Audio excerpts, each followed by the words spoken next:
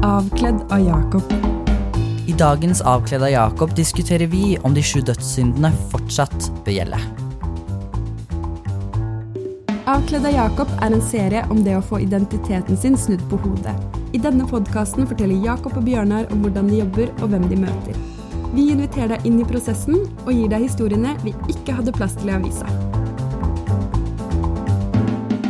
Avkledd av Jakob, en serie i Tønsbergs Blad om det å få identiteten sin snudd på hodet.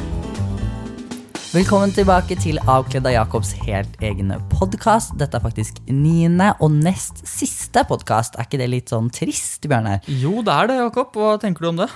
Nei, jeg tenker at jeg blir litt vemodig her jeg sitter. Må snart si farvel til deg og alle i redaksjonen her. Du har ikke troa på at det blir noe mer? Det kan jo bli det. Men tror du på Gud, da? Det jo et vanskeligere spørsmål.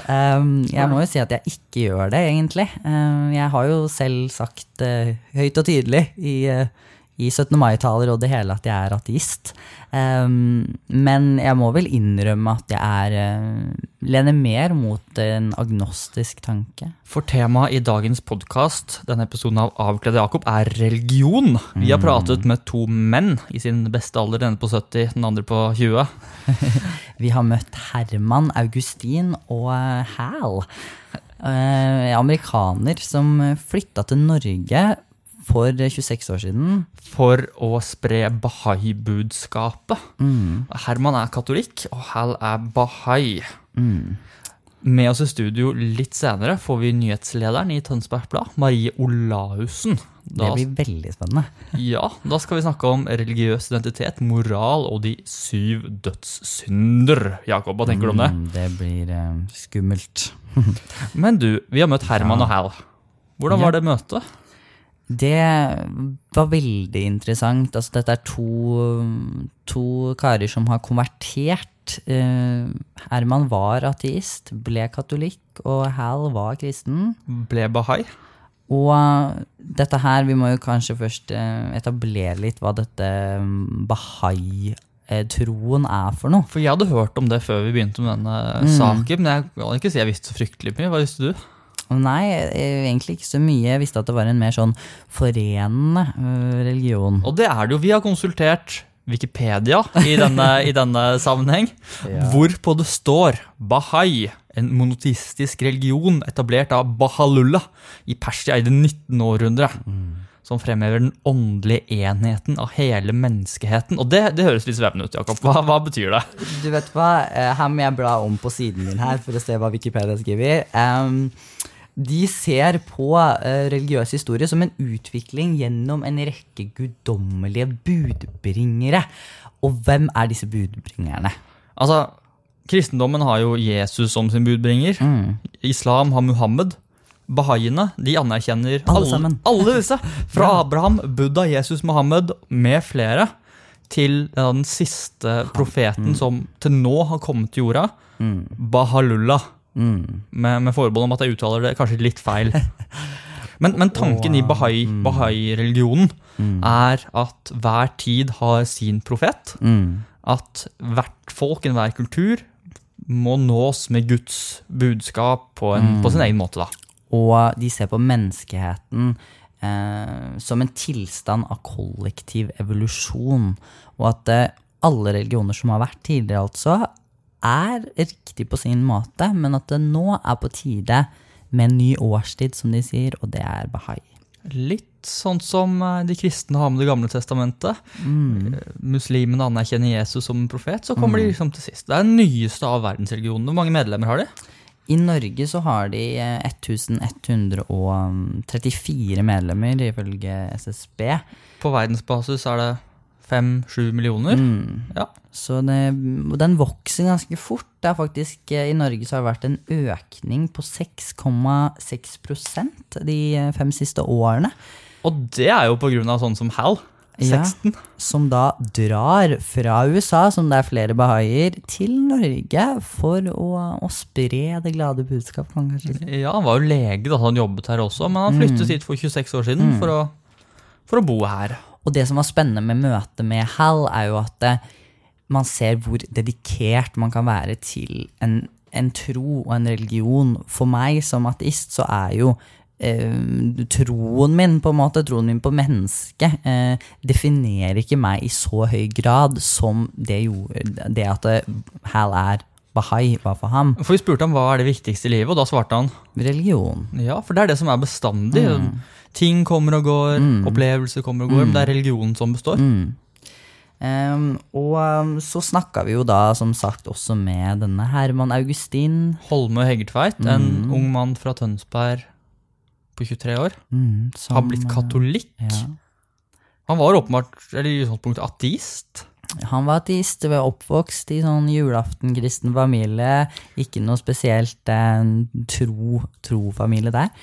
Men en dag så skjedde det noe, eller var kanskje over en periode. Så han var nysgjerrig og leste seg opp. Så dokumentarer, sa han? Ja, så dokumentarer om Jesus, og plutselig fant ut at, vet du hva, jeg kristen. Ja, og så gikk han til kristen konfirmasjon i statskirken, men så sa han at han ikke fant de svarene han ville ha. Så tenkte han at nei, dette her, det ikke nok. Det ikke opprinnelig nok, tenkte han. Nei, jeg vil til røttene. Og da tenkte han, hvor finner man røttene? Jo, de finner man i Rom. Og hva i Rom? Det katolisismen. Det katolisismen. Han flyttet ikke til Rom da, men han så dokumentarer, og han gikk til sin lokale menighet her i Tønsberg. Og Sankt Olav kirken. Ja. Og etter et år i en sånn konverteringsprosess som man må gjennom, så ble hvor man ikke lærer ja, hos presten i Sankt Olav kirke, så ble han offisielt da konvertert i en messe foran resten av menigheten i Tønsberg. Men Jakob, du har jo intervjuet Herman og skrevet om ham. Hva forteller han om det å bli katolikk? Han forteller jo at det veldig mye identitet i dette å velge seg en religion, og at han har søkt katolisismen på grunn av at han vil ha dette fellesskapet som i den katolske kirken. Det skal vi diskutere litt mer senere. Med Marie Olaussen. Men du Jakob, før vi kommer dit, før vi tar en liten pause, så skal vi ha en liten katolikk-quiz. Du klar? Ja. Da finner vi fram papirene våre. Spørsmål 1 i Avkledde Jakob sin katolikk-quiz. Hvor mange medlemmer registrert i den katolske kirken i Norge? 134 000 medlemmer. Du husker godt, ikke sant? Ja. Men du, hvor mange katolikker bor totalt i Norge? Mellom 180 og 200 000. 200 000.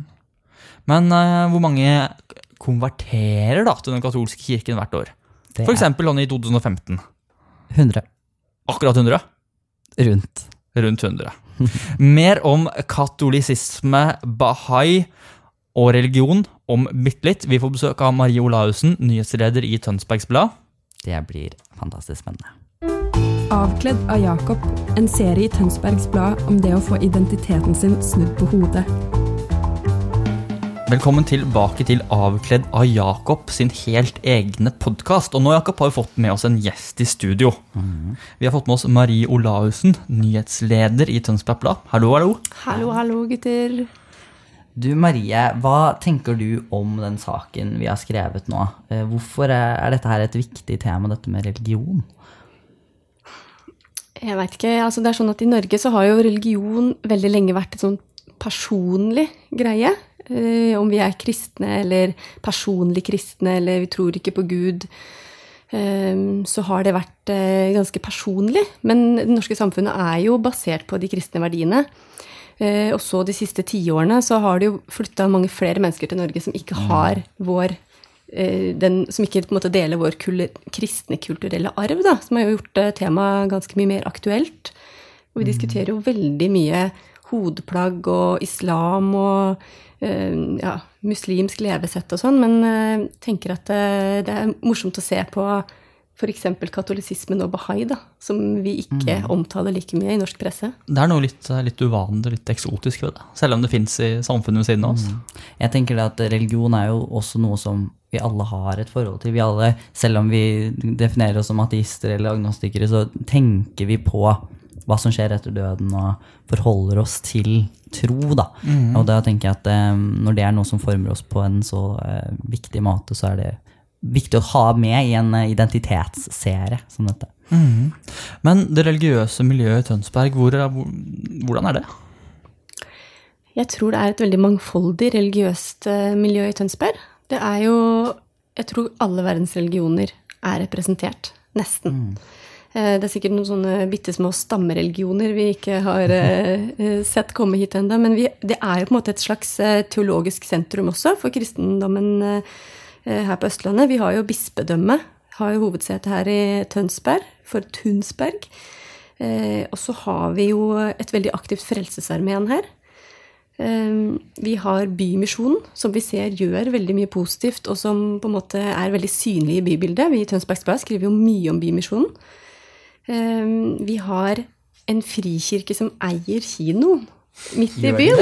Ja, det visste ikke jeg. Brygga kino, det bygget det jo Frikirken som eier. De har jo solgt Frikirken oppe i Tollbogata, og der har det jo blitt treningsstudio.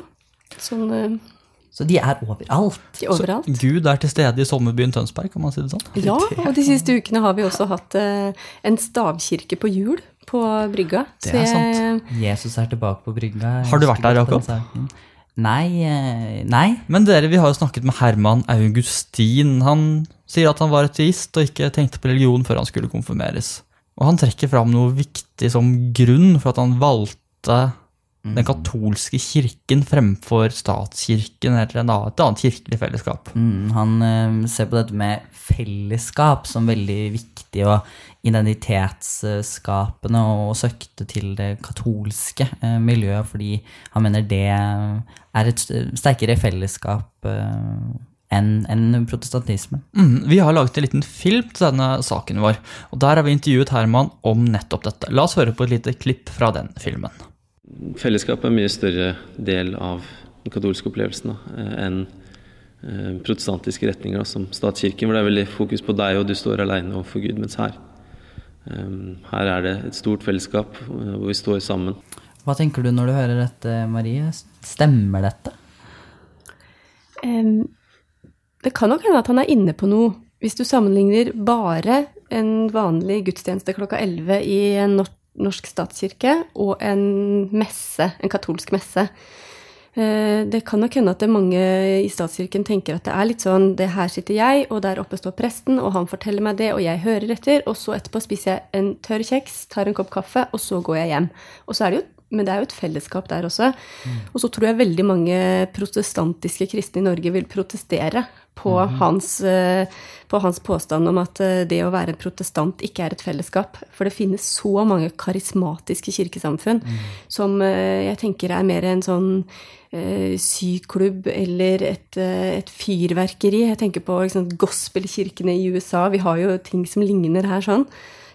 Som ikke sant, med tungetale og med inkludering og med, der det barneklubb og ungdomsklubb og det egne samtalegrupper for kvinner og det egne kvelder for gutta og de lager mange sånne undergrupper til bare de rene gudstjenestene. Men jeg tror vi snakket med Herman, han en forholdsvis ung mann, men likevel ganske konservativ. Ja, han fortalte oss om sine ganske konservative moralske regler, og han påstår blant annet at det å begå de 7 dødssyndene bør få konsekvenser. Og disse dødssyndene, jeg kan ikke ramse opp alle, jeg på rams, men Marie, det kan du. Ja, og det jo ikke fordi at jeg driver og begår dem hele tiden, selv om jeg ser at jeg kanskje kan ha kommet til å brutt med noen av dem. Det jo sånn som for eksempel hovmod, grådighet, begjær, misunnelse, fråtseri, vrede og latskap. Det var alle 7, det. Ja. Jeg tror jeg gjorde alle de i stad, nesten. Ja, og det det som litt av poenget med disse dødssyndene. Det ikke sånn som i de 10 bud. Det ikke drepe, stjele, ikke holde hviledagen hellige. Det på en måte ting som mulig å gjøre i hverdagen. Som for eksempel å begjære noen, da. Eller å være misunnelig, eller fråtse. Gå på McDonald's, altså. Ja, ikke sant? Om du ikke kjempesulten, og gå på McDonald's likevel. Ja. Men det jo noe av det som gjør det veldig vanskelig også. Og så har de jo fryktelig harde straffer. Og hva det for noe? Jeg har hørt litt I gangene her hva dere har pratet om. Kan du nevne noen, Marie? Ja, altså det sånn at det en sånn samlestraff for alle disse dødssyndene. For det første, for at på en måte det skal være en dødssynd, så må man gjøre det med overlegg. Å være bevisst, ikke sant? Det må være en bevisst og alvorlig handling. Men den på en måte hovedstraffen evig adskillelse fra Gud. Helvete da. Ja, man får ikke møte Guds ansikt noen gang, hvis man på en måte ikke får tilgivelse for disse dødssyndene. Til evig tid. Til evig tid, ja. Men for eksempel det sånn at hvis man grådig, så bør man bli kokt I olje. Man kan bli pålagt å spise padder. Hvis du har for mye lyst, så kan du bli begravet I ild og svovel. Og de jo, selv om vår kilde sier at han på en måte setter sin, eller syns at det noe ved de her straffene, så det jo ikke kompatible med norske rettssystemet. Nei, men har han et poeng? Bør man, må nesten anta at man snakker en veldig gammelmodig formuleringer, men at han snakker litt I bilder, at det mer overført. Bør man følge en moralsk rettesnor? Ja, man må jo alltid ha en moralsk rettesnor, og vi har jo litt moralsk tråd inni oss, noen og hver, om den litt forskjellig, men dødssynden ikke noe hverdagslig kompass for de fleste katolikker I Norge. Det veldig mange katolikker I Norge som har gått bort fra å tenke, altså de lever jo etter det nye testamentet, stort sett. De veldig opptatt av helgenene sine. Det jo en sånn noen positive figurer, men jeg tror ikke dødssyndene hverdags, og den straffen der. Det jo veldig menneskelige feil også da, å være litt lat noen ganger, og være sint, og hvis man gjør noe bra, og bare på litt hovmod, så jeg vet ikke helt om man skal på en måte være så strenge på alt det der. Det voldsomt å koke folk I olje og la det spise rotter og padder. Kaste folk I slangene fordi de fråtser litt. Det ekstremt. Men det tabloid da. Veldig, det liker vel du som avismenneske? Ja, jeg kjenner at jeg har litt sansen for det. Det litt sånn, det jo, altså på en måte, dette her var jo på en måte læresetninger. Det jo noen har finnet på en gang for at noen andre skal lære noe, eller, ikke sant? Og da tenker jeg at poenget med for eksempel at man ikke skal fråtse da, det ligger jo noe god moral der. Det ikke mat nok til, altså det mat nok til alle hvis vi deler, men det ikke mat nok til alle I alle samfunn. Og da det synd, det kan vi jo si. Det jo både trist og leit og synd og sabla urettferdig at noen har så mye mat at vi må kaste maten, mens andre sitter og ikke kan spise seg mett. Godt poeng. Men til slutt så må vi diskutere dette her med mangfoldet av religioner som finnes. For det beregnet at det over 4300 religioner I verden, og at 84% av verdens befolkning tror på en eller annen form for Gud, og dette altså 6,9 milliarder mennesker. Og Marie og Bjørnar for så vidt, hvordan skal vi forholde oss til dette her, at det så mange som tror på forskjellige ting? Hvordan skal vi liksom leve sammen? Men det noen som mener at de alle har rett da? Eller alle mener at de har rett? Innfinner de seg selv med at de tror for meg? Sånn som Herman sier da, så han anerkjenner andre religioner, men han sier at det bare han som har det riktige svaret. Og for meg så blir det litt sånn rart og skremmende. Det skulle jo tatt seg ut om en konvertert katolikk ikke mente han hadde rett da. Da hadde kanskje blitt kastet med hodet ut av kirken først. Hva tenker du, Marie?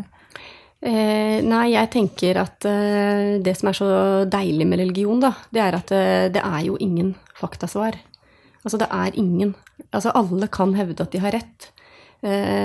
Og det ingen som kan si at de har feil. Men det ikke så veldig, tenker jeg kanskje ikke så veldig jovialt og solidarisk da, å si at alle andre har feil. Men det jo mange religioner som har det som utgangspunkt, og hvis ikke du klarer jeg tenker at det kanskje nyttig også da, fordi at det kan være fint å ha noen regler som på en måte, det dette her jeg tror på, og det det jeg forholder meg til, og det de reglene jeg skal leve etter, for da har man noen rammer for både etiske og moralske og praktiske altså hvordan man lever livet sitt. Og så tror jeg at når dommedag kommer mange av dem til å ha feil, og kanskje noen har rett. Aner ikke. Det blir spennende å se. Avkledd av Jakob, en serie i Tønsbergs Blad om det å få identiteten sin snudd på hodet. Ja, Jakob, religion og tro, det vanskelige temaer. I hvert fall når man mener at man har rett selv. Ja, etter å ha skrevet denne saken så jeg egentlig bare enda mer forvirret. Og fascinert at det noen som tror så sterkt. Og dette med trosfrihet og religionsfrihet kan jo også være vanskelig når vi ser at det noen av de moralske reglene og straffene som ikke kompatible med vårt samfunn. Da. Men dere tror vi kommer til å få mer eller mindre religion fremover? Jeg tror nok kanskje religionseksperten vår i denne saken her han inne på et poeng. Han sier at det flere som melder seg ut av statskirken, men de melder seg kanskje ikke ut av forholdet sitt til Gud, men at mange har mer et sånt privat forhold til troen sin. Og så blir det mer litt sånn som i Bahai, at man shopper det man har lyst til å tro på. Og vil du lese mer av vår religionsekspert, intervju med Herman og Hal, så må man gå inn på tv.no /avkledd av Jakob og følge oss på Facebook, Instagram og hva det måtte være. Vi har artikler, video og podcast. Vi høres om et par dager igjen. Da skal det handle om det å miste et barn. Inntil det, ha det bra. Vi høres. Ha det bra. Avkledd av Jakob, en serie i Tønsbergs Blad om det å få identiteten sin snudd på hodet.